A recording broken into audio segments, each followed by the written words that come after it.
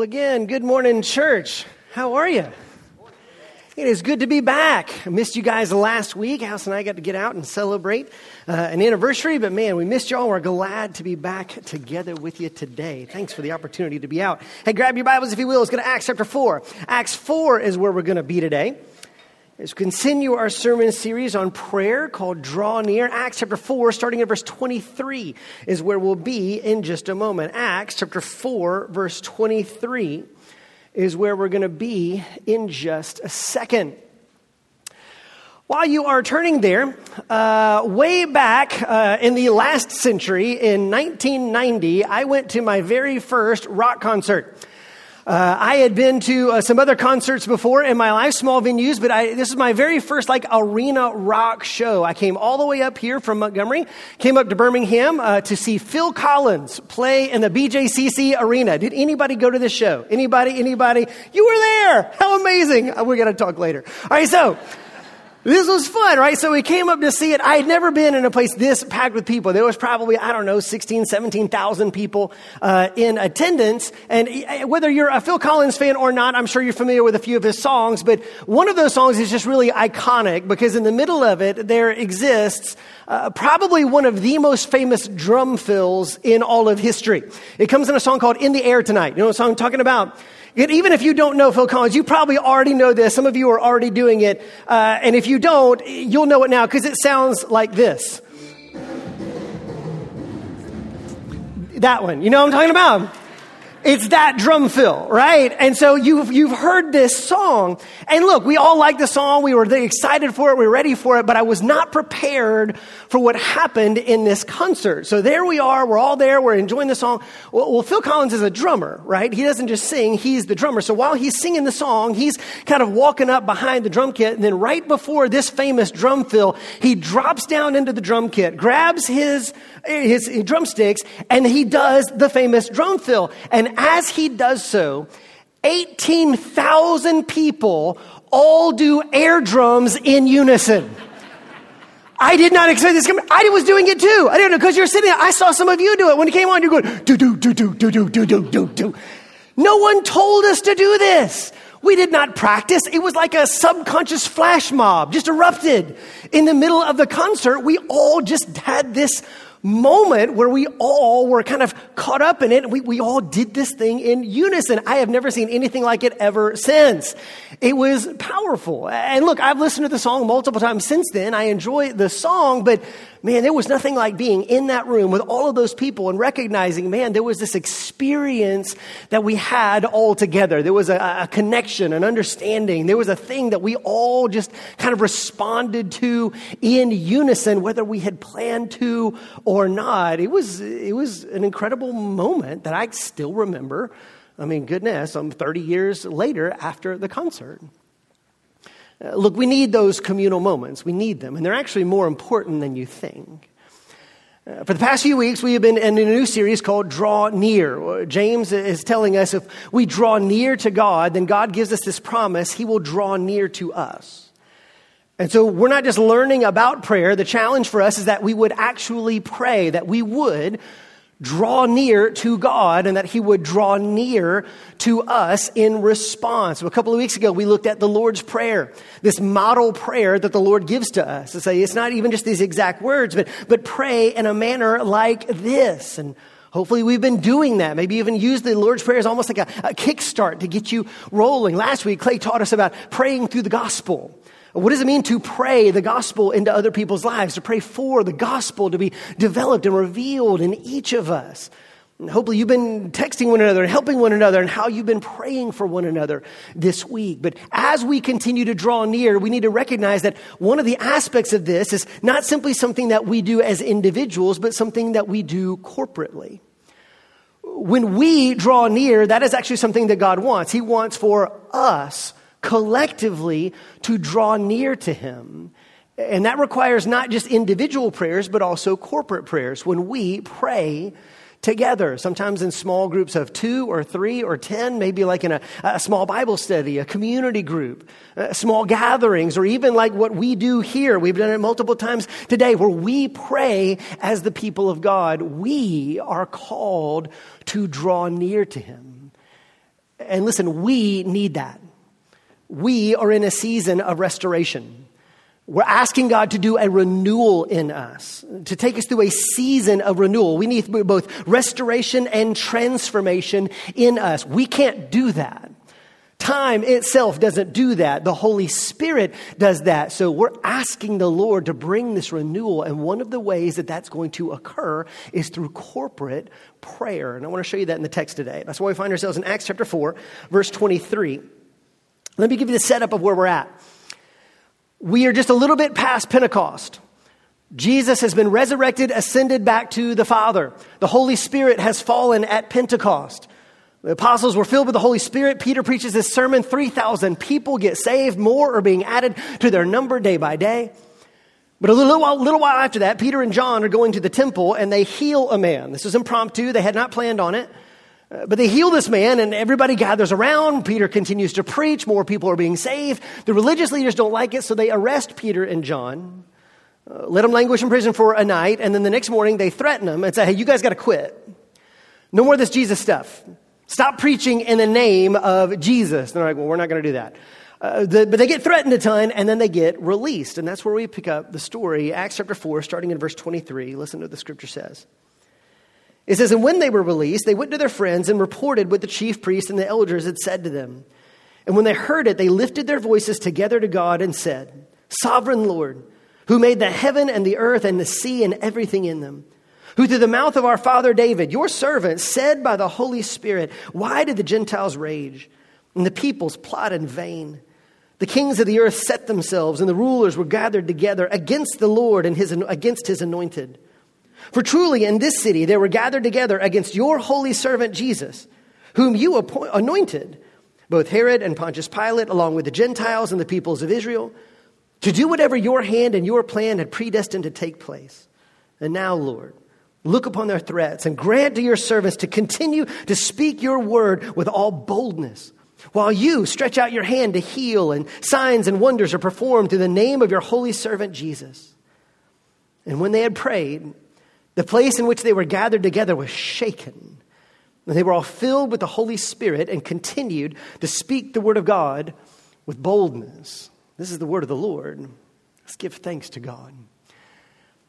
There's a lot in this passage, and I wonder what it would have been like to be in that room, to be in the middle of that experience. But I want you to note some things right off the bat. First off, notice that the very first reaction that these people have when they hear the threats of the religious leaders is to pray. It's the first thing they do. Peter and John come back. There's no C-SPAN that they watched this thing on while it was unfolding. They had to get the story from Peter and John. They said, well, here's what they said. Their first reaction is not to fret about it or to talk about it or to make a plan or to try to figure it out. Their very first reaction is to pray. Why? Why would their first reaction be to pray above all things? Because listen, they're not going to stop. It doesn't matter what those guys say. They had experienced salvation in Jesus Christ. The Holy Spirit now lives in them. They have been saved from their sins, saved from death. They have eternal life in the Lord. And this is open to anybody who would put their faith in Jesus Christ. It does not matter what anybody says. We serve a God who is greater than anybody who can threaten us. And so instead of talking to themselves or talking about it, they turned to the Lord who had done this in them.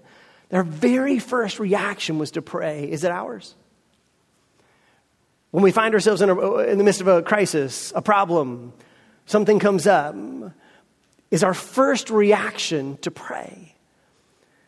Because if we also have received the Lord, we also know salvation is our first reaction to say, God, only you can really walk us through this. We choose to pray.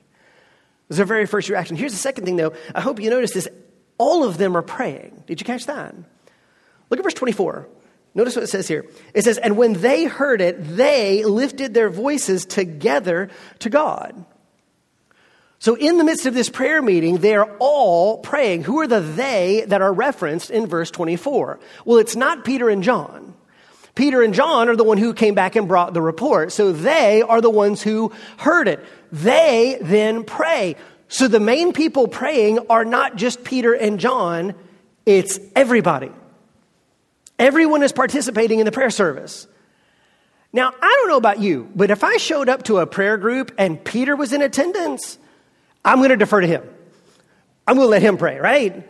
I mean, look, he's been with Jesus. He just healed a guy, for crying out loud. He's done miracles. If that guy's there, I'm going, hey, man, you got it. You're good. You're good. I'm just glad to be here. Okay, it's fine. You take the lead, man. If you're in attendance, Peter gets to do the praying. John too, son of thunder, man. I mean, just he's amazing. Let those guys pray. No. These guys didn't just defer to the apostles. They all prayed. They were all saved. They all got in on the act. They prayed together. They lifted their voices, plural, together. Look down at verse 31. You see the same thing. It wasn't like they prayed a little bit, and then Peter got up and prayed. No, verse 31. And when they had prayed, all of them, when they all had prayed, that's how this whole thing went out. Now, what does that mean? Does that mean they all prayed at the same time? Does that mean they prayed in sequence? I don't know. I think both of those things would be appropriate. What we do know, though, is that everyone was praying. And this is actually a pattern that you see all throughout Acts. We could walk through the entire book. Let me show you a few of these. Check this out. This first one is Acts chapter 4, I believe. Acts 12. Acts 12:5 says this. So Peter was kept in prison, but earnest prayer was made to him, to God by the church. For him was made to God by the church. So when Peter gets in prison again, that seems to happen a lot, the whole church gets together and the church starts to pray. Go to the next one. Here's 12:12.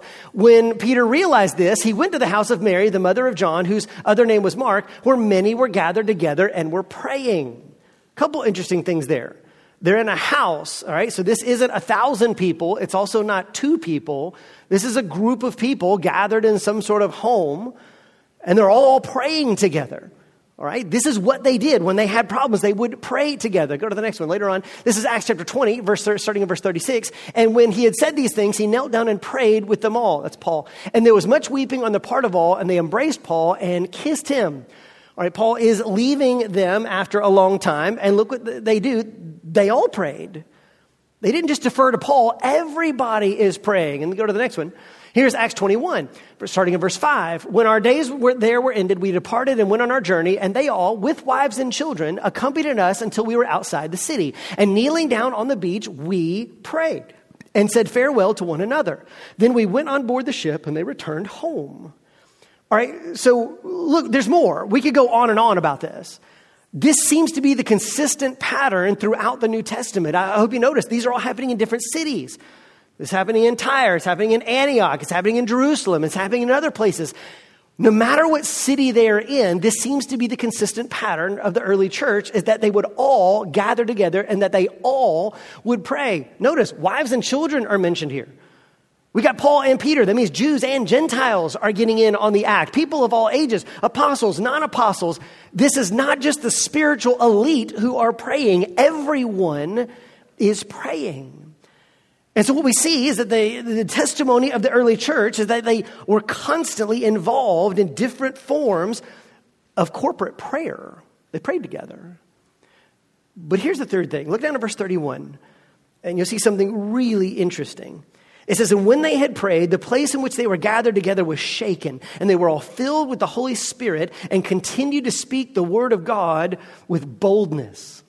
So here's the reaction to their prayer gathering.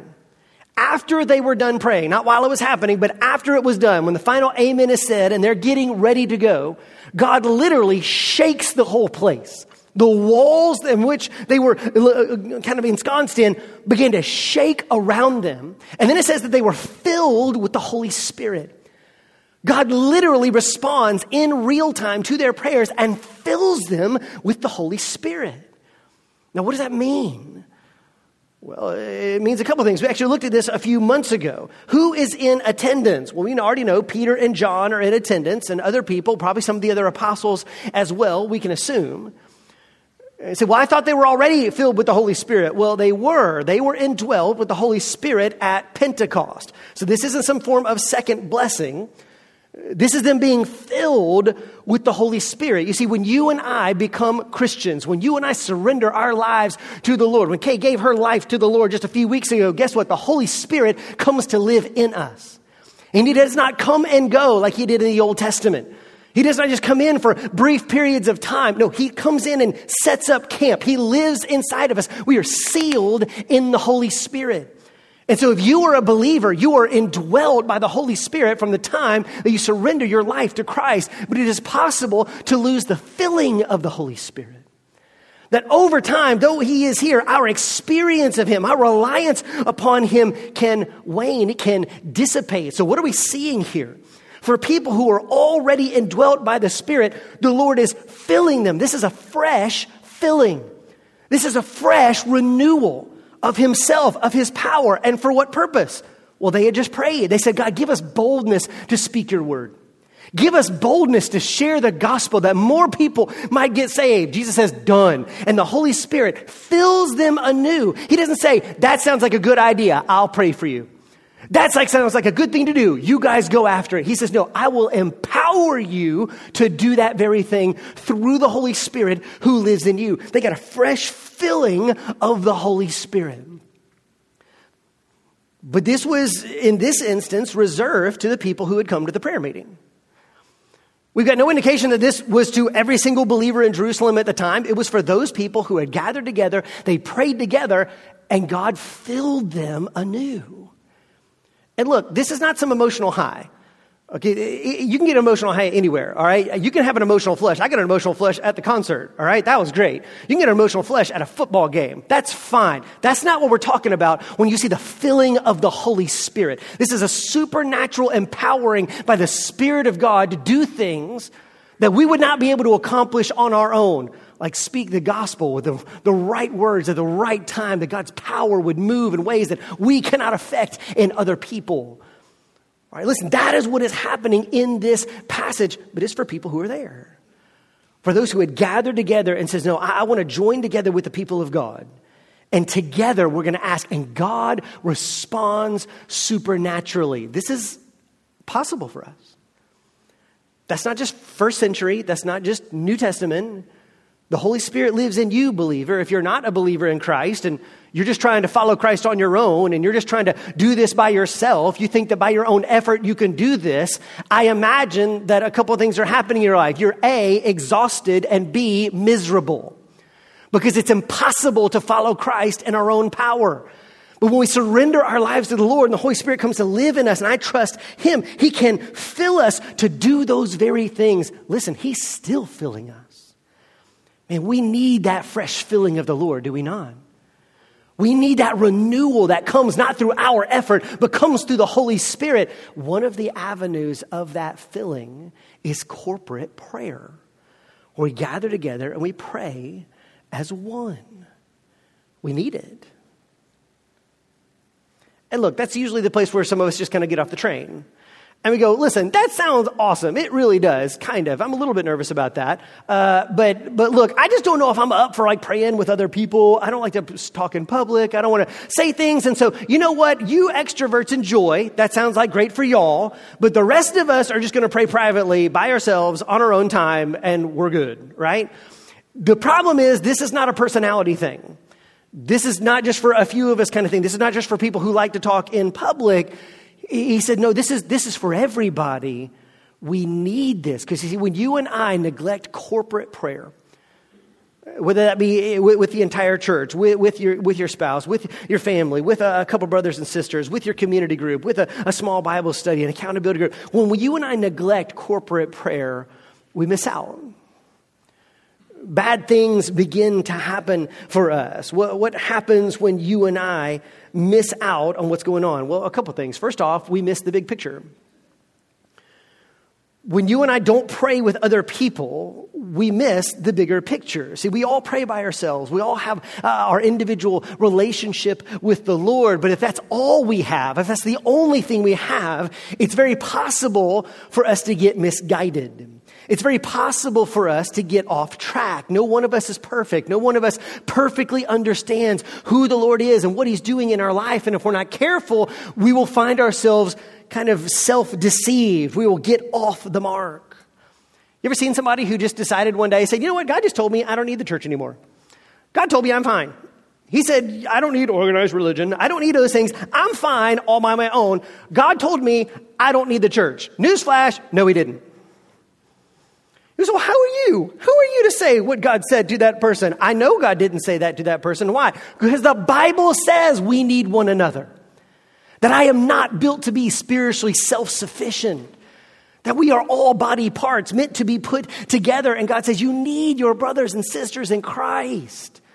Listen, nobody gets to be out on their own. And when you and I just only pray by ourselves, it's possible that we miss things. We miss the big picture. We can get deceived if we're not careful. But when you pray with other people, you have a check on that. You begin to wake up to new things that maybe you didn't see because you didn't see it that way. You need that experience of praying with one another. Without corporate prayer, we miss the big picture. Here's the second thing. Without corporate prayer, we miss what God is doing in other people's lives. We miss what God is doing in other people's lives. We often pray about what God is doing in our life, but what about in other people's lives? Look at this in Acts chapter 13. Check this out. Acts chapter 13, starting in verse 2. It's going to say this. There we go. It says, while they were worshiping the Lord and fasting, the Holy Spirit said, set apart for me Barnabas and Saul for the work to which I have called them. And then after fasting and praying, they laid their hands on them and sent them off. All right, here, so you've got Paul and Barnabas, they're with the other believers. They're praying and worshiping. And then God does something interesting. He tells everybody, set apart Paul and Barnabas for me because I'm going to send them on a missionary journey. That's great, but why not just tell Paul and Barnabas? Like, they're the ones going. So it makes sense that God would tell them. Why would God say to everyone, no, I want you to set apart for me Paul and Barnabas to go off on this missionary journey? They didn't need that. They could have just been obedient on their own. Why would God involve everybody here? Well, now they get to participate in the missionary journey. Even though they're not going, even though they won't leave town, they now get to be a part. They were a part of this experience where God said, no, for leaders in this church, I want you to send them out to go do this thing. Well, now, even though the rest of the people aren't going, they get to pray. They get to support. They're eagerly awaiting those news reports back from Paul and Barnabas over the next couple years of hey, what churches were formed? What is God doing? What new things happen? And they all get to experience that together. And so it's not just about what God's doing in me. Sometimes he's going to use other people so that we're all involved in this together. Well, that doesn't happen unless you're involved in corporate worship and prayer. Look, I've seen this in my life. Many of you guys know Alice and I have been going to Romania for the past few years. We partner with the Richard Wurmbrand Christian School in Romania. We've been over there multiple times, but I remember the very first time that Christy Lucaci, the headmaster, came here. It was the first time I had met him. And I did an interview up here on the platform. I thought it went fine, but I did not sense anything just like completely, totally different than any other Sunday. I get home and Allison tells me, hey, we need to go to Romania. I'm like, Romania where? I still don't know if I can tell you where it is on a map. And she said, I think we need to go to Romania. Hey, there's a meeting. Let's go to the meeting. Okay, I show up at a meeting, and next thing I know, I'm going to Romania. And over the course of the next couple years, man, the Lord has turned my heart as well. These have become true, deep friends of ours. We pray for them. We had folks from that school here this past Wednesday night. They were just in the States and wanted to be here because of the connection that we have with them as a church. But God began that not with me, but with Allison. He confirmed it with me too, but listen, sometimes when you're in the midst of corporate prayer, man, God's going to speak to you, not just to you, but to your brothers and sisters so that we all get to be a part of it. It's not just about us. We need to see what God is doing everywhere. Here's the third thing. If you're not in the midst of corporate prayer, you might miss the answer. You might miss the answer. Look at this in Acts 12:12. We read this a second ago, but Peter had been arrested again, and the people were praying for his release, and God sends an angel to release him immediately. So what does Peter do? Well, when he realized this, he went to the house of Mary, the mother of John, whose other name was Mark, where many were gathered together and were praying. Imagine being part of that prayer service. Dear Lord, please, would you save Peter so he doesn't die? Knock, knock, knock. I don't know who that is. Jesus, please help him. God, please, could you do something? Knock, knock, knock. He literally has to do this 2-3 times. They won't believe him. They think he's dead and it's a ghost. But God answers their prayer. Imagine that kind of prayer meeting where you're praying and God does an immediate answer right there in front of you. Man, if you're not involved with praying for other people, praying with other people, you're going to miss out on all this activity that God is doing. All these answers that might not directly impact you personally, but they impact you through the church. You're going to miss what God is doing around you if we're not actually praying with one another. You don't want to miss the answer. And then you also might miss the growth. You might miss the growth that you can have when you pray with other people. Look at this prayer in Acts chapter 4. We're going to look at it more in just a second, but it says, Sovereign Lord who made the heavens and the earth. There's a scripture quotation in the middle of it. This is a good prayer. Question, do our prayers sound like that? And for some of us, you might go, no. I wish they did, but Adam asked, when I just pray kind of spontaneously, that's not the kind of prayer that comes out. Man, how do you get to be somebody where this is just kind of like the normal thing that naturally comes out of me? Well, you're going to learn that when you hear other people pray. You might not learn that from a book. You might not learn that just through hearing a sermon. But when you sit and you hear other saints, other brothers and sisters, other mothers and fathers in the faith, when you hear people who've been walking with the Lord for 20, 30 years, lifting up prayers to God, you not only get to participate, you are learning how to pray. You learn by watching their example. You get to experience that and go, oh, wow, listen to that. And it begins to teach you. You grow in the midst of it. Furthermore, man, when you pray with other people, you begin to see things about God that you could never see on your own. You ever notice that? You know what kind of prayer you would lift up, and then somebody prays something, you go, wow, I had not thought about that. Or wow, they just praise something about the Lord I had not thought about in a while. You begin to see the Lord through their eyes for just a second, and it's a new facet of glory, a new facet of beauty that you had just not seen. That wasn't your natural place that you look, but because you're praying with a brother or sister, you learn more about the Lord than you would have just praying by yourself. C.S. Lewis actually says this when talking about friendship. He said, you can't really get to know somebody unless you know them in relationship with a group. Because you can know somebody individually, but when you see that person in multiple contexts, those people will bring out different parts of them that you won't. And so when you are involved in a group of friends, you kind of see all the different facets. You can appreciate that person even more. It's the same with the Lord. Man, as we interact with our brothers and sisters in Christ, man, they show us things about the Lord that God has taught them that maybe he hasn't taught us yet. And we get to experience that joy and that glory. Listen, these are the things that can happen in the midst of corporate prayer. And again, it doesn't matter the number that you have or what format you use, but when we pray out loud with one another.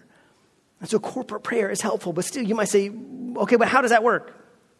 Like, what does that look like? What am I supposed to do? How many people is it? How often do you have to do it? Does everybody have to pray? Do I have to pray a certain amount of time? Do I have to pray not enough times? Can you only pray twice if you go around the circle? I mean, do you have to go in a circle? What if you're in a square? I mean, what if somebody skips somebody? I mean, you have all these questions that kind of come up of like, yeah, but how does that play out? Like, what is it supposed to look like? And look, there is no rule book really for that. There's no one right way of doing this, but there are some guidelines. There are some things that I would encourage us to do as we try to do this, as we seek to pray with one another in lots of different contexts. Let me just give you a few today. First one is this: don't spectate, participate.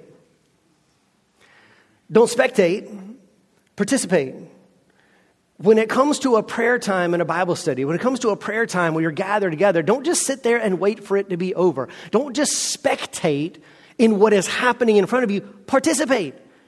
Be a part of it. Recognize that it's not just that other person's prayer. Maybe you would say that they pray better than you, whatever that means. Listen, it's not just about their prayer. All of our participation matters. We are supposed to pray. Do you remember the Lord's Prayer from a couple weeks ago? What are the first two words? Our Father. We talked about Father a couple weeks ago. Look at the very first word. Our. It's our Father who art in heaven. Forgive us our trespasses. Give us our daily bread. The very first word reminds us that all of our prayers, our participation is important. Don't just pawn that off on somebody else, on the leaders or somebody else. Well, you guys pray. I'm just glad to be here, but you guys do it. I'm just going to sit quietly and wait. That's just spectating. God wants you to participate. Be involved. Listen, you see this when we send out our email prayer requests. We send you guys prayer requests. If you're on our email list, we send these out multiple times a week. There's always folks in crisis, and we send these out. How do we react to those? Because look, sometimes you know the people's names. A lot of times you might not. Okay, well, do we just take that as a news bulletin? Man, I hate to hear that. Or do we take that as a call to say, hey, right now I want to join together with the people of God and pray for this person? Even if just for a few seconds, Lord, I want to lift up this prayer. Guys, I cannot tell you how encouraging it is to folks in crisis when I say, hey, we're sending a prayer request email out. We're going to get hundreds of your brothers and sisters praying for you. They don't just need the leaders, man. They need us to pray. So don't just spectate, participate in what is happening. Here's the second thing. Pray even when you're not praying. Pray even when you're not praying. What does that mean? Even if you're not the one praying out loud in a corporate context, you can still pray. Just because you're not saying words out loud doesn't mean that you are just sitting there and waiting your turn. It's not like, hey, we're just going to sit here and let's evaluate everybody's prayer. They got a 7, they got a 9, they got a 4, they should stop. All right, look, we're not just evaluating everybody's prayer. We are praying. And so listen, just because somebody else is praying, we can join in, not by verbally saying something, but just by saying with our spirit, I agree. Yes, Lord, I agree with my brother. I agree with my sister. Lord, I am still praying. Even if somebody else might be lifting up a prayer verbally, I can still be lifting up my heart. I can pray add-on prayers in my heart. I'm participating in what's going on. This is kind of what happens in worship when people amen. Some of you guys do this. Some of you, I guess, feel real weird about it. Who grew up in a tradition where amens happen a lot? Anybody? Yes? Good for you. Here's the thing. What is happening when people amen? If that freaks you out, here's what's happening. Listen, when you come to a service, the goal even in worship is not that we would spectate, but that we would participate. That we wouldn't just hear something and evaluate, but that we would be a part of what God is doing. And so sometimes when people are hearing the worship or hearing the sermon and they go, wait, God is speaking to me through that. I hear what he's saying, amen. And I want to say that out loud. It's kind of a sign to say I'm participating in what is happening. God is moving in me. He's showing me that I agree with that.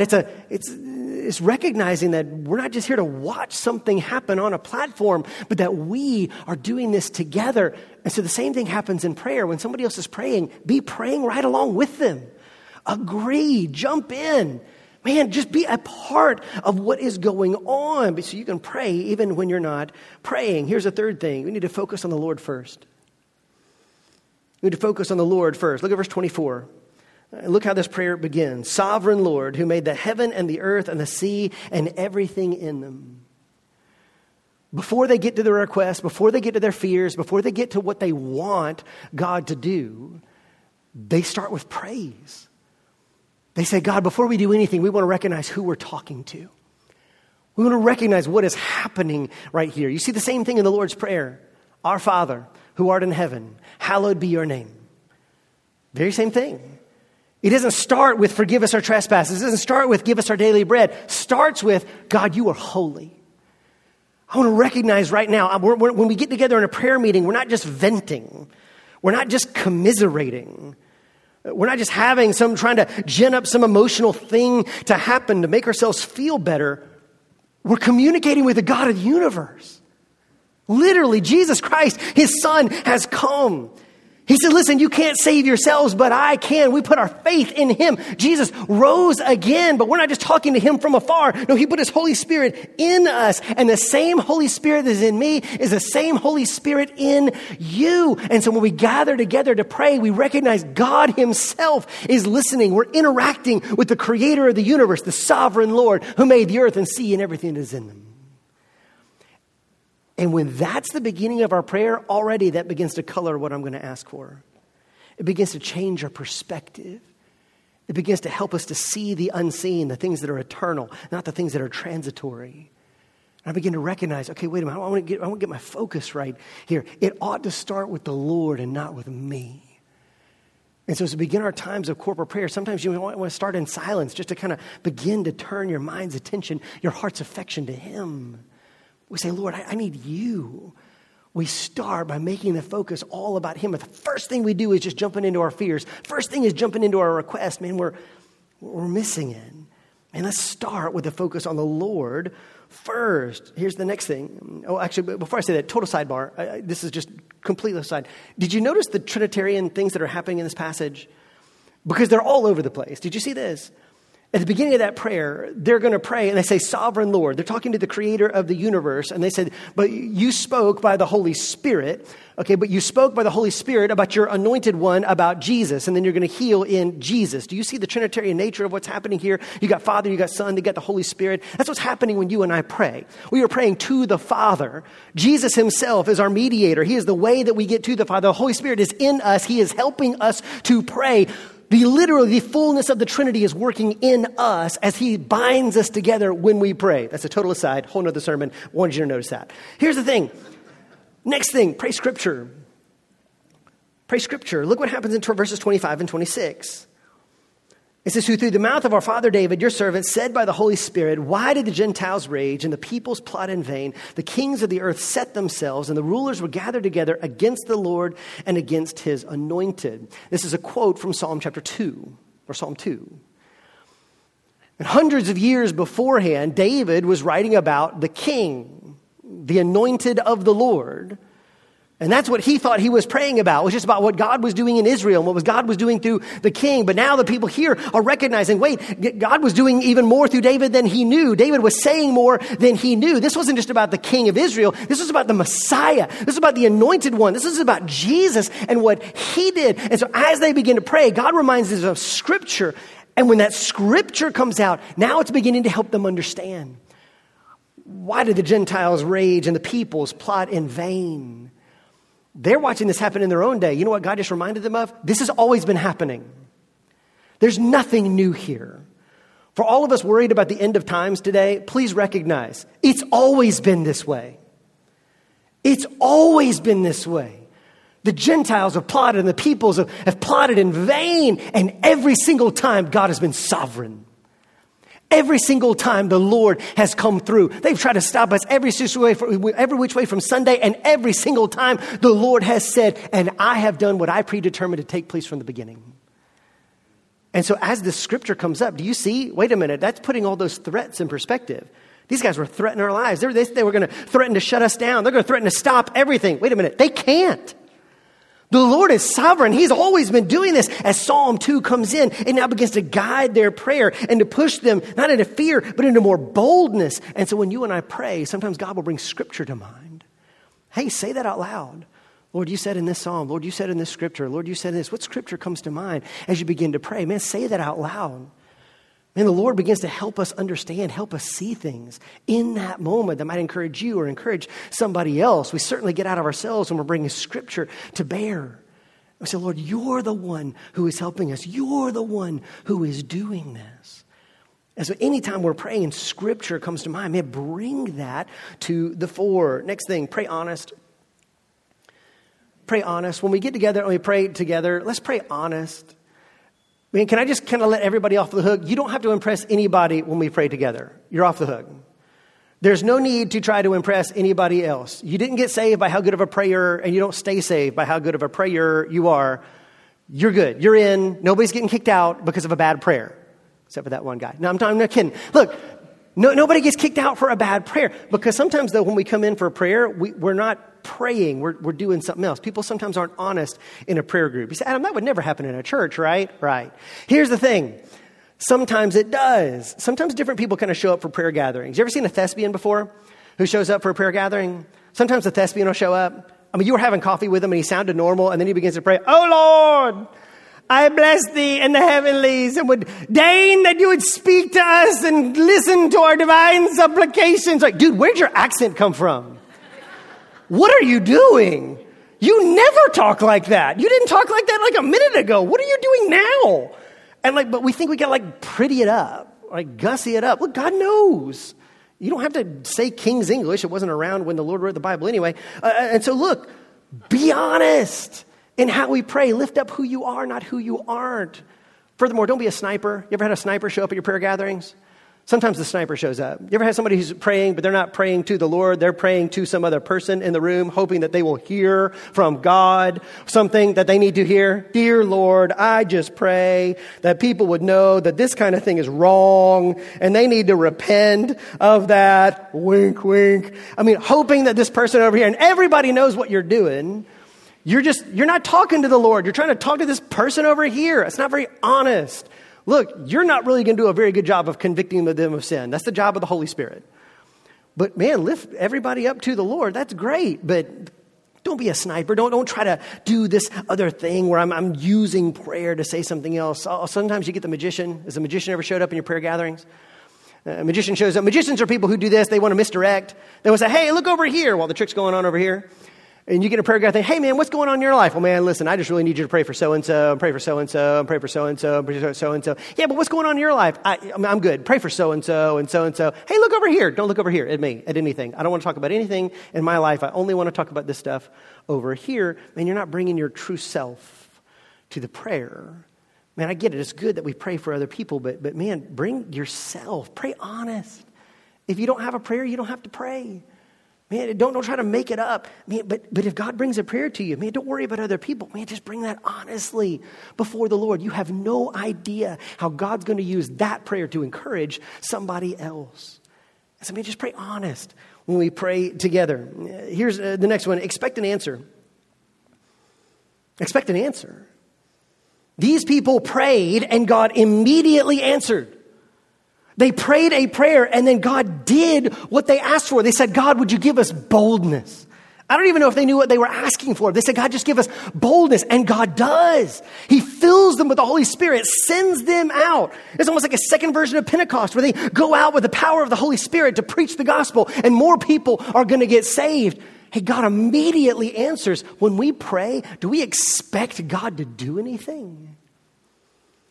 And look, that's a whole other conversation. We'll talk about that as we go through the series. You say, Adam, but sometimes it doesn't happen like that. I know, look, prayer is mysterious, but it's not broken. I can't tell you how it works all the time. I can just tell you that God's still moving. You say, Adam, should I expect the room to shake after I pray with somebody? Probably not, because that never happens again in Scripture. It doesn't happen again in Acts. It doesn't happen again for Peter or John or Paul. We don't see that any other time in Scripture. God does other things in response, but He responds. Look, it may not always be in the timetable that we want. It may not be in the way that we originally envisioned, but God is moving. What would happen if when we prayed, we expected God to work? Because look, if we don't expect God to do anything, here's what happens to prayer times. It just becomes a formality at the end of a service. All right, somebody pray so we can get out of here, right? You just got to do it. You say, oh, let's pray to say I prayed. We show up to the prayer meeting. Well, I got to show to prove I'm spiritual. Right? I was there. Check my box. I'm all good. If I don't actually expect God to do anything, I'm just going through the motions. But what happens when you come expectantly? Man, I can't wait to gather with the people of God. We're going to sit and pray together. Who knows what God might do? Who knows how He might respond into these prayers? And so I'm going to expect an answer. I'm going to expect God to do something. Man, what would happen if we came with that kind of attitude to prayer? We might start putting it at the front instead of at the back, just to see what God would do.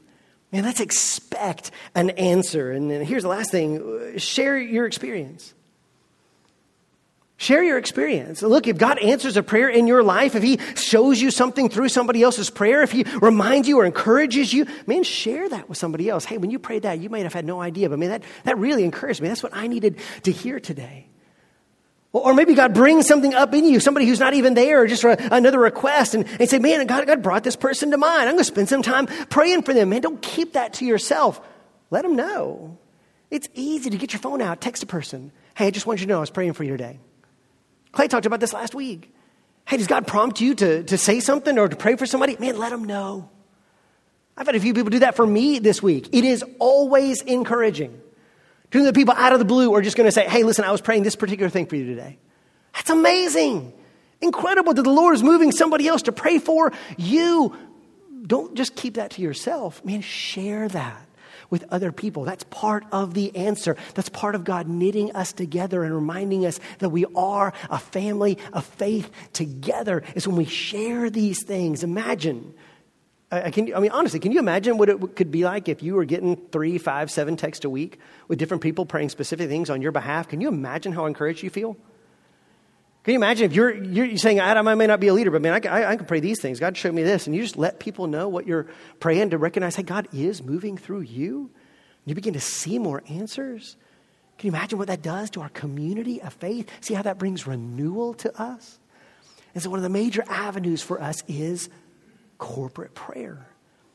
And so look, we're going to be trying different things to do that over the course of the next couple of months as we continue to go through this series. And look, I hope that you're going to do this, whether it be in your community groups, whether it be in your Bible studies or men's groups or women's groups, or maybe just praying with your spouse or praying with your family. However you choose to do it. Maybe you got a couple of coworkers from the church you want to gather together, but man, let's make this a priority. And say, we want to truly come before the Lord. But here's one thing we're going to do. And you saw this when you came in. There's a prayer calendar that was sitting in your seat. Grab that if you will. I want you to look at it for a second, because this is something we're all going to do together for the next month. You can see there at the top left, it says, pray as one. And here's what I'm going to ask all of us to do over the course of this month. I want us to all be praying together for the rest of the month. And here's how that's going to work. At 1 p.m. every day, I want to call the whole church to pray. 1 p.m.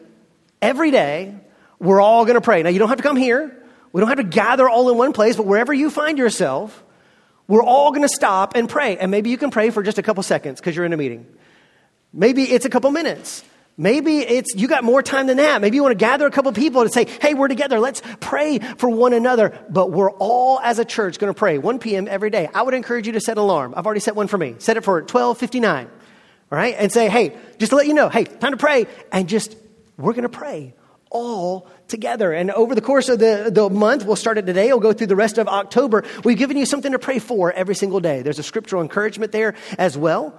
But you've got an opportunity to say, hey, every day we are all going to lift up one request together and then see what God does. So in addition to your small gatherings, we're all going to pray together. And then look, in November, we're going to have some larger gatherings where we can all get together and pray together. But starting today at 1 p.m., we have an opportunity to pray as one and see what God will do to bring renewal as we draw near to God and He draws near to us. So do this for me. Bow your heads and close your eyes for just a moment. We're going to spend some time in worship. And worship is an interesting thing. Because in worship we're singing, and a lot of times we've got our eyes open and we're gathered together, but there's a lot of prayer bound up in worship as well. Sometimes we just kind of flow in and out of that, of just singing, and then sometimes it flows into prayer or in and back out of it. And we've got an opportunity to sing together, to worship together. And maybe the Lord's going to help you. We're just going to pray together like we did earlier this morning. And what is the Lord impressing upon you? Remember, don't spectate, participate.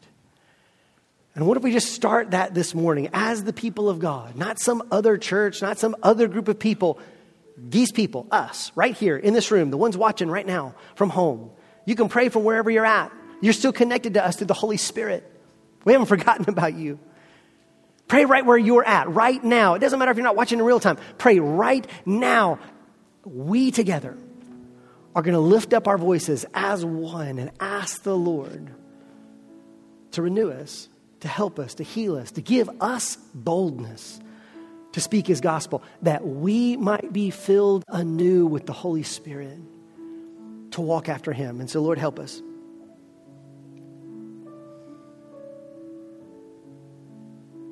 Lord, we honestly sometimes don't even know what we need to pray for, but You do. You pray for us. We're groaning in some word that words can't express. But Lord, You also prompt us and You help us. And so even now in this moment, would You do that as we sing the lyrics of this song? Father, may they not be just lyrics, but may they be the cries of our heart to You. Would You help us to hear our brothers and sisters and recognize it's not just singing words on a screen, but that we are meaning this together as we worship. And Lord, as we gather together all across the city in small groups, Lord, would You be the one to bring that fullness of Your Spirit that we might walk in You and continually be renewed, restored, and transformed. So we love You, Lord. Hear us now as we sing. Would you stand up with me? Let's stand and sing together. And listen, there's kneeling benches here at the front. If you want to come pray at the altar, you can. If you'd like me to pray with you, I'll be right here as well. But let's worship the Lord together this morning.